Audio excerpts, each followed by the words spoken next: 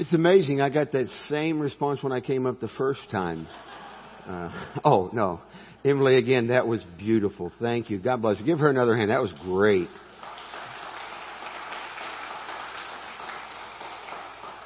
So glad to be with you this morning. You know, the past 5 months have been a little crazy.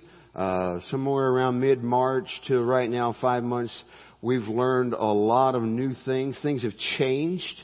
We've had this virus going through our land and around the world. We've had a lot of political unrest, and with it being an election year, that's exacerbated some of our problems. And it seems like people are at each other's throats, and a lot has changed. You've gotten used to, or have tried to, getting used to wearing a mask from time to time, and a lot has changed in our world in 5 months. But I want to say this. Some things don't change, and some things never will. The Word of God has never changed. The Word of God endures forever, and it'll never, ever, ever change. And whatever the world is up to, whatever is happening politically, socially, economically, culturally, or personally in this world, no matter what it is that's going on, there is one thing that always goes on, and nothing that this world does ever stops for 1 second what God is doing. God is always active in this world. Even when you don't see His hand, or you think you don't see Him at work, He is always, at all times, in all places, seeking to save the lost. That never changes. That's the heart and the passion of God and of Christ. That is why He came. That is His purpose. In fact, in Luke 19:10, Jesus basically gives us His own personal purpose statement when He says, "For the Son of Man is come to seek and to save that which was lost." Jesus said this to us, and pretty much in a nutshell tells us why He came. And listen, from the beginning to the end, God has been, is, and always will be seeking to save that which was lost. From Genesis to Revelation, the Bible paints a picture of God as a God who relentlessly pursues a relationship with you and with me and with the redemption of all mankind. Listen, that is going on here through this church, Main Street Baptist Church, and no virus stops that kind of stuff. Now you might think, well, we can't do what we did. We can't gather as we did. There are a lot of things that are changed. But let me tell you some things that have not changed. Christ is still seeking to save the lost. I saw it this past week on Wednesday in Wahlberg when I went with Donnie Boyd to have a hamburger and to join Daryl Smith as he's faithfully proclaiming God's Word to a group of guys at a body shop. Now they gathered on Wednesday, as they do regularly, to hear the Word of God. And you know what's going on? God is seeking to save the lost, and He's using Daryl Smith to do it. Last Thursday, I watched as Donnie Boyd led a Bible study to a group of people at Stonehaven Community. And the Word of God is going out so that the lost may hear and be saved. Mark Rich gave me some special sauce. This is called Gospelize, and it has to do with the new curriculum that the teenagers are going to be going through, the youth this fall. And it's a hot pepper sauce. It says Gospelize on the front. I asked Mark, I said, get me a couple dozen of those or more. I'm going to use them to witness to people. I tried to the other day. I went down to the hot sauce shop down here on the square, and I forgot to take a mask. So I couldn't go in and witness. So I'm going this week. Y'all pray. I don't know who's going to be there. I'm going to go buy a bottle of sauce. And then when I get done, I'm going to say, I didn't notice this sauce on your shelf.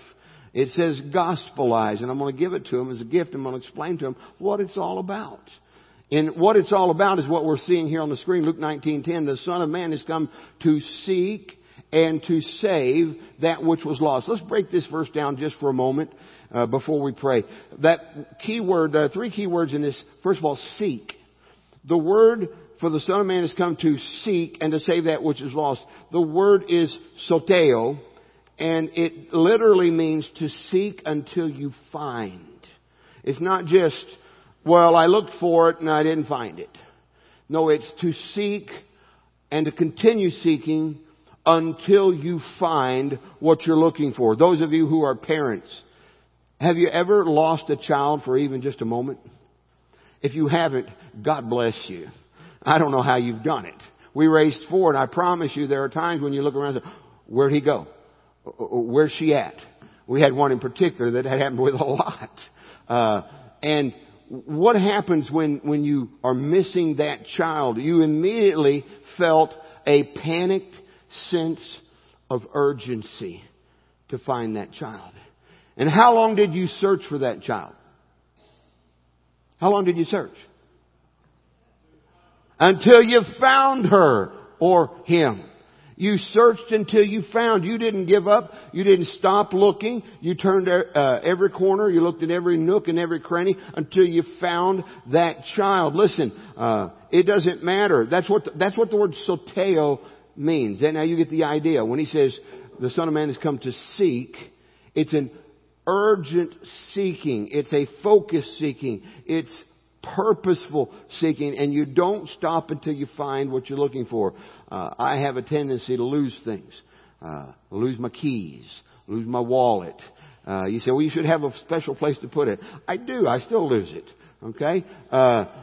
And when I lose my wallet or lose my keys or whatever it is, at that moment in time, nothing else matters. I'll eat in a minute. I'll do this in a minute. You got to do this. No, right now I have to find my keys. Why? Because I'm going to look for them until I find them. When you're missing something you've lost, your purse, your wallet, your keys, whatever, everything else is suspended until you find what you're looking for. The next key word I want to look at is that word lost. The Son of Man has come to seek and to save that which was lost. That word, apolumai, means to destroy fully, completely, to be ruined, to be marred, to perish. It's the same word we have in John 3:16, for God so loved the world that He gave His only begotten Son, that whosoever believeth in Him should not perish, but have everlasting life. That whosoever believeth in Him should not be lost forever. The third key word here is that word save. And you hear that word a lot around church. Or if you don't, you should. It's a very common word. You might hear the phrase, when were you saved? Are you saved? Have you been saved?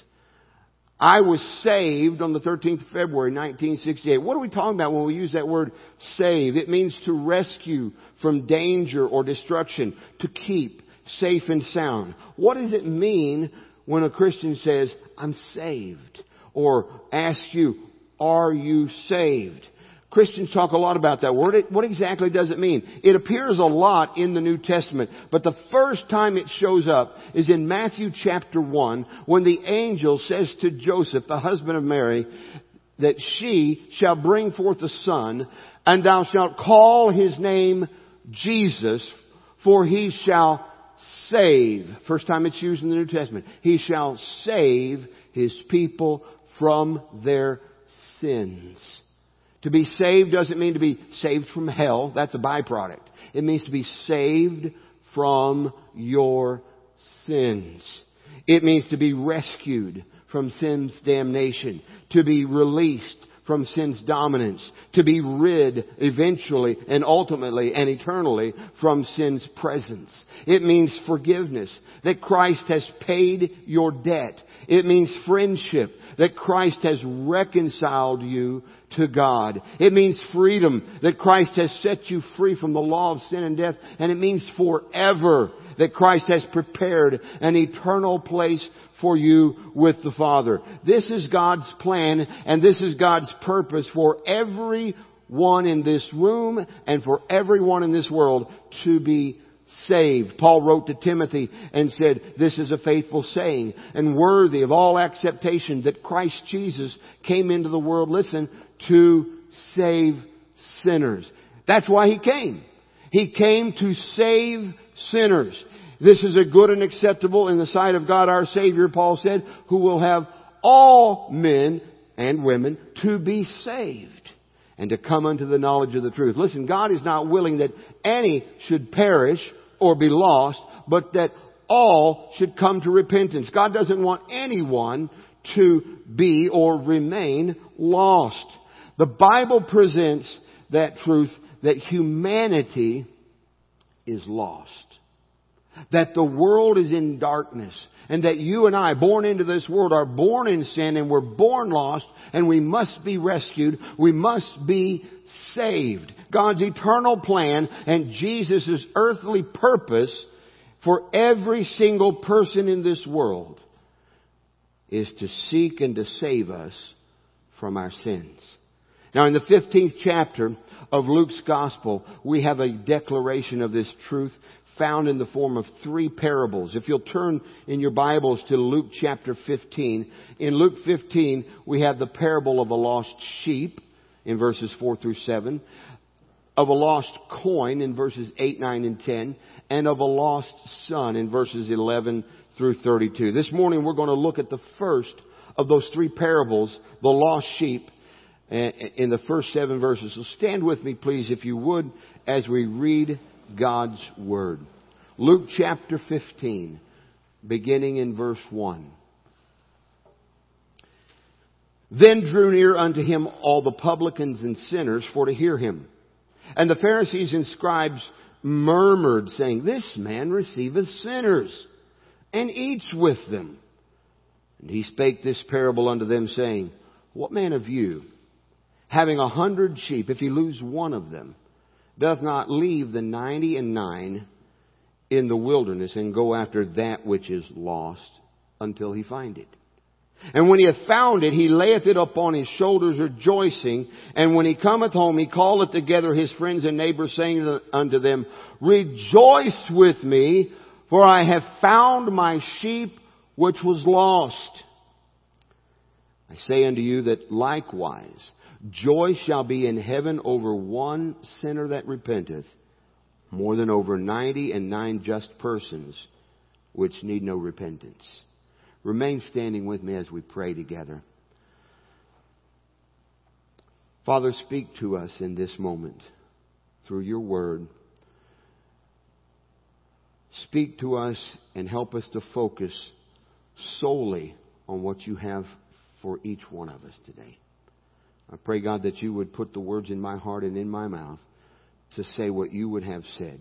And Lord, may we leave here today having heard from you. Hide me in the cross, and may my words be acceptable in your sight. We pray this in Jesus' name. Amen. You may be seated. Notice with me in verse 1 of Luke 15, he says, Then drew near unto him, that is unto Jesus, all the publicans and sinners for to hear him. Now let me give you a little background information so we can understand this parable better.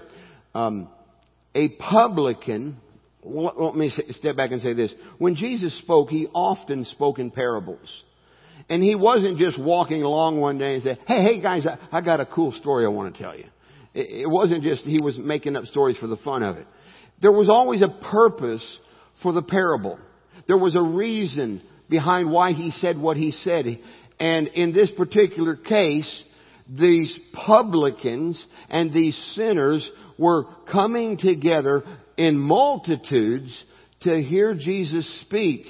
And when they did, the religious people, the spiritual leaders of the day, the scribes and the Pharisees, they took issue with that and said, this young rabbi is welcoming these publicans and these sinners, and he's eating with them. What is wrong with him? That's not the way to go if you want to build a ministry as a rabbi. And they were put out with Jesus. So let's take a look at these publicans. They were public contractors who often supplied the Romans military with their supplies. They managed the collection of port duties and oversaw public building projects. They also served as tax collectors for the empire. They were high-ranking officials underneath the senators, but above the common folk. And they took care of most of the public duties, such as constructing public buildings, supplying equipment for the army, operating mines, and most importantly, collecting taxes. Now, How did one become a publican? How did they get that position of being this tax collector, this public overseer? The office literally went to the highest bidder. The Roman Empire was expansive. It was huge. And because of that, it was very expensive and they needed money, so they imposed taxes. And the Roman territory would be divided up into several provinces, and these provinces had officials, publicans. The publicani is the Latin term for them, the plural term. And this office would be put up for bid and sold to the highest bidder. And oftentimes 2 or 3 people would go in together to purchase the authority of the publicani. And the winner, the highest bidder, would then pay their money to Rome in exchange for the authority to collect taxes from that province. Alright, so Eric, Dorothy, and I are going to be publicans. You picked the wrong place. It was Charles Lance in the first service. And we're going to be publicans over Georgetown. Alright, and so it's going to cost us $1 million to be the publicans, the publicani of Georgetown. And Eric's going to put in $999,999. And I've got $1 here. I'm going to be his partner. Now, but we're going to split it 50-50 what we get. But when you purchase that authority to collect taxes, we'd be over all the buildings, all the building codes, everything that goes on in Georgetown. You'd have to pay us to get it done. And we would charge you, we'd put up tolls on University Avenue, on Austin Avenue, and you'd have to pay money to drive our roads. And we're going to collect money from you because we've gotten that authority from Rome because we paid for it. Now these publicans had a very bad reputation of being greedy and avarice, and they were not well received in the community. And oftentimes, and even more than their greed and avarice, they were Jewish people who were viewed as being disloyal to the Jewish nation who was under the authority of Rome. They sold out to Rome. And so Eric and I are not real popular, but we're pretty rich. We're making good money, but nobody likes us. You see, we're paying the empire. We're paying the empire $1 million, but we're collecting about $4.5 million a year in taxes. We're doing okay, Eric. These people were not well received, and generally speaking, they weren't good people. And Jesus is going to their houses and eating meals with them, and welcoming them, and receiving them. And the scribes and the Pharisees are saying, what is this rabbi thinking? Why is he receiving these publicans and these sinners? Now the Bible says all have sinned and come short of the glory of God. And so in that sense we say we're all sinners. But when the Bible uses the word here like this, it's not talking about mankind in general, but people who were associated and identifiable by their sins. The gluttons, the wine bibbers, the harlots are mentioned in other places as coming to Jesus. They were voracious people, given to wine, habitual drinkers of alcohol. The word for harlots, porne, a woman who sold her body for sexual uses. These people were coming to Jesus and He was welcoming them. Our text tells us that these people drew near to Jesus for to hear Him. Why? Mark tells us in his gospel that the common people heard Jesus gladly. These harlots, these drunkards, these wine bibbers, these publicans, these people that the spiritual leaders despised and considered unclean and would have nothing to do with, they came to Jesus by the flocks. The Bible uses the word regularly. Multitudes of these people followed Jesus. Now that doesn't mean they believed on Him, but they followed Him. They saw something in Him. They heard something that they wanted to get close to. People flocked to see Him. Jesus was had rock star status. I mean, wherever He would go, they would flock to hear Him. Why? Well, quite simply because He loved them. I know that's real deep, right? He loved them. Nobody else did. The scribes and the Pharisees certainly didn't. Most of the people that they lived around didn't. But Jesus did. He loved them. He loved His neighbor as Himself. Jesus was very approachable. He was a people magnet. The people wanted to be near Him. He welcomed them. He healed their sick. He fed them. He loved them. He listened to them. He spent time with them. He spoke truth to them. The scribes and the Pharisees were not approachable in any such way. Specifically, if you were deemed to be unclean. The Pharisees and scribes murmured, verse 2, saying, "This man receiveth sinners and eats with them." Listen, the religious crowd did not appreciate the fact that Jesus loved sinners. They murmured about Jesus because He welcomed sinners and ate with them. You know what? Having a meal with someone is an indication of acceptance. You generally don't invite your enemies out to eat. You generally don't invite people you don't like to have a meal with you. Jesus sat down and ate with them and went to their homes and ate with them. Having a meal says, I like you. I love you. Jesus did what the religious leaders could not or would not do. He looked beyond their sin to their situation, and He saw their need. Like the old song we used to sing, He looked beyond my fault and saw my need.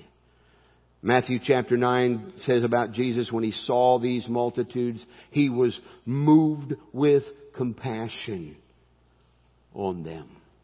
Let me put it in context for us. When you see a group of people protesting in the streets, is your heart moved with compassion? I dare say most often, no. Jesus saw the despised people of His day and said, I have compassion on the multitudes. He would go and invite them into His home, or invite Himself to their home. He did that with Zacchaeus. And He would eat with them. He said, I have compassion on them because they are faint and are scattered abroad as sheep, having no shepherd. Now, with this backdrop, Jesus gives the parable of the lost sheep. With the backdrop of understanding who we're dealing with. The despised publican, the despised harlot, the despised drunkard, the despised person that is lost. Jesus in verse 3 says, He spake this parable unto them, saying, What man of you, having 100 sheep, if he lose one of them, doth not leave the 99 in the wilderness and go after that which is lost until he find it? And when he hath found it, he layeth it on his shoulders, rejoicing. And when he cometh home, he calleth together his friends and neighbors, saying unto them, Rejoice with me, for I have found my sheep which was lost. Let me just bullet point what's happening here. Number one, you have 100 sheep. You lose one of the 100 sheep. You leave the 99 sheep to go after the one that is lost. You search for the one lost sheep until you find it. You lay that one found sheep on your shoulders and you carry it home. You call together your friends and neighbors and rejoice with them over the one sheep that was lost but is now found. Now, from a business standpoint, you might just take the loss and say, hey, I still got 99. What's one sheep? There's a tendency, and a dangerous tendency in Christianity today. I read recently in an article in a very popular Christian magazine about how that pastors of evangelical churches too often focus on the individual and not on the collective and not on the group. Listen, I believe in community. I believe in togetherness. I believe that when you get saved, you become part of a family, part of a body. But listen, never, ever, ever diminish the value of one. Jesus did not. I was that one. You were that one. You wouldn't be one of the 99 if at some point in your life Jesus didn't seek to save you. And so that 99, they're safe in the fold, but there's one out there, and the shepherd says, I gotta go. There's one lost sheep out there. I've got to go get that one lost sheep. And when he gets back, he's rejoicing. And in these parables, the shepherd is God. The woman who finds the coin is God. And the father whose prodigal son returns home is a picture of God. So you know who's rejoicing here? God is rejoicing. He said there's joy in heaven, more joy over one sinner who repents than a 99 that have no need of repentance. Have you ever pictured God like that? I dare say most people don't picture God as having a party. Smiling, laughing, singing, dancing. That's the picture of God here. He's rejoicing. He's throwing a party. He's shouting. He's dancing. He's inviting the neighbors over and say, hey, we're going to have a party because my son came home. Because my sheep was found. He's excited. Why? Because a lost sheep was found. A lost coin was discovered. A lost son came home. There is joy, unlike other joys, that happens when a sinner repents. Now, we understand that just a little bit as parents. You get it a little bit when one of your children is sick for a protracted amount of time. And you have other children and they're fine. They're well. They're in good health. But there's one who's sick.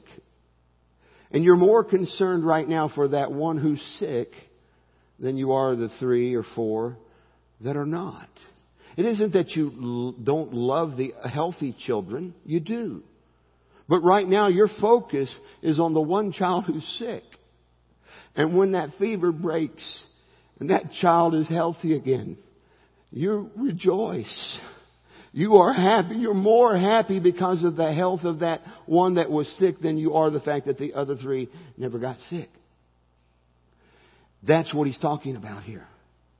We cannot be satisfied because we have 99 in the fold as long as there is one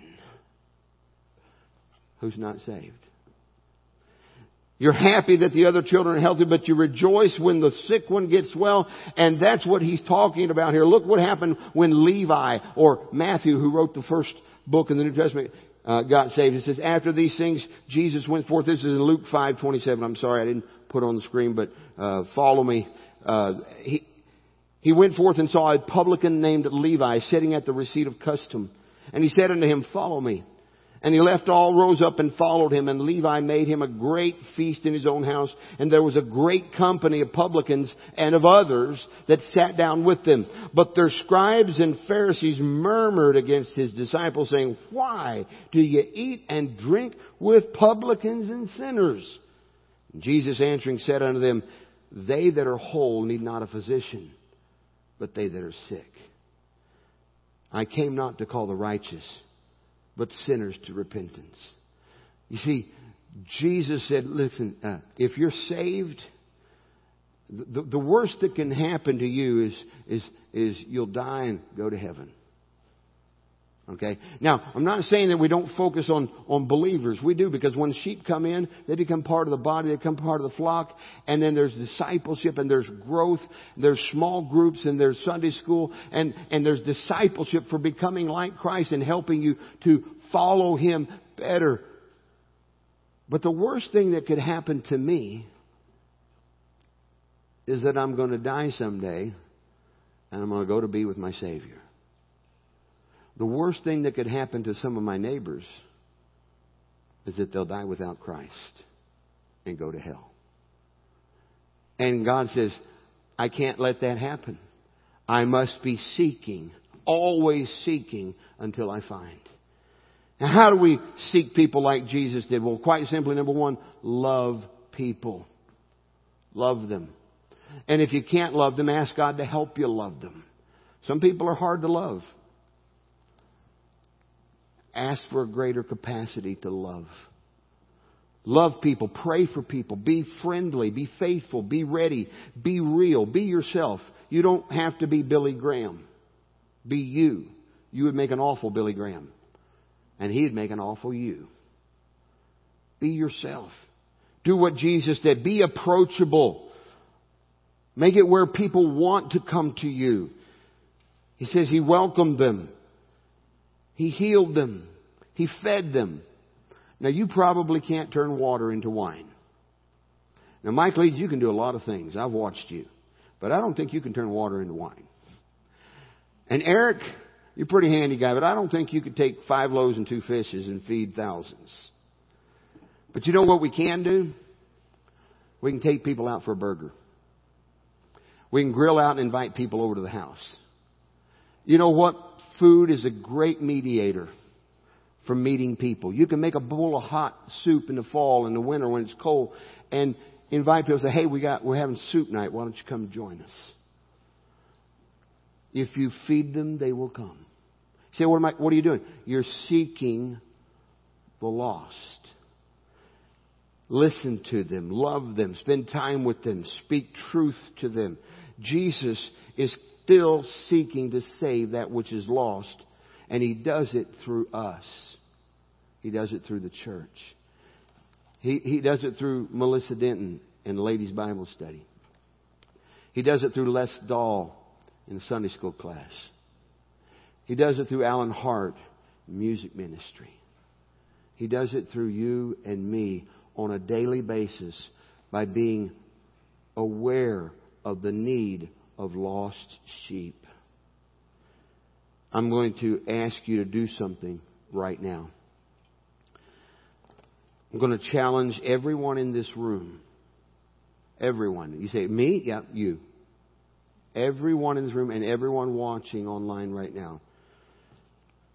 I want you to prayerfully identify one person in your life who is lost. One person in your life who does not know Christ. It could be your cousin. It could be your coworker. It could be a neighbor. It could be a friend.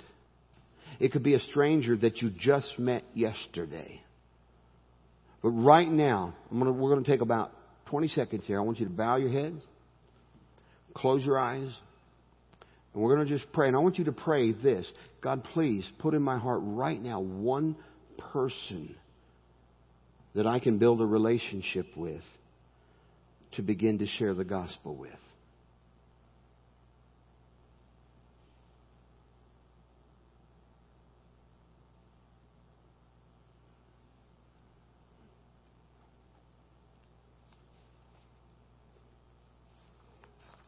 Maybe you already knew before today who that person was. You can look up here now. Did God put someone on your heart, or has someone already been placed on your heart? You say, I know who that one person is that God wants me to seek. Would you just raise your hands? I know who that one person is. All right, hands there, hands there. All right, and maybe you don't yet know. We say, raise your hands and say, I'm willing to know. I'll pray and ask God to show me who He wants me to seek. God bless you. I want you over the next 90 days, between now and Thanksgiving, to begin to pray and to prepare to go to that person and to tell them about Christ, or to invite them to a church service or small group or a Bible study or some event. You could simply start the conversation with, how can I pray for you? You don't have to go and lay out a 5-point sermon about how to be saved. You could do that if you want to. But just simply start with, how can I pray for you? Invite them over for a hamburger. Invite them out for a hamburger. Take them out to coffee. I got a guy I'm going with this Wednesday for coffee. One of the ladies in our church, Kendra Dean, said, hey, would you reach out to this guy? So we're having coffee Wednesday. I don't know anything about him. But I know this. He's a soul for whom Christ died. Commit to inviting one. I want to ask you right now, who's your one? If we can get the screen I want to tell you about an event that's coming up at Great Hills Baptist Church on September 13th and 14th. 6 p.m. on Sunday night, there's a Who's Your One rally. I want you to write that down in your calendar. 6 o'clock Sunday night, September 13th. I have already made plans to go. I hope you'll join us. And on Monday morning from, I think, 8 till noon, there is a Who is Your One workshop. And it's designed specifically to help us to learn practical ways to start gospel conversations. You know, sometimes the hardest thing to do is just get the conversation started. You ever notice that? If you just get it started, it'll go. It'll flow. You'll have an opportunity. But sometimes just getting it started. I want this to be, and it will be, a great time in the life of our church as together we reignite a passion for seeking the lost. I've already asked you to go to God in prayer and to lay someone on your heart. I want you to do something right now. I want you to get out your phone. You got your phone with you? I want you to go to your notes or wherever you go to, whatever you do, and I want you to write that person's name down, where you'll see that name every time you go to open your phone or every time you go to your calendar or wherever you go most often. Just put that name right there as a prayer reminder, because you're just like I am. You'll forget. Days will go by and you go, oh, yeah, I was supposed to pray for and prepare to go and seek this person so that they could come to Christ. So right now, get your phone out. Hold it up so I can see it. All right. There we go. Put that name in there. A while back, I put a name in there. That name was my barber. And we began to pray for her. And God opened an opportunity, a door for me to witness to her.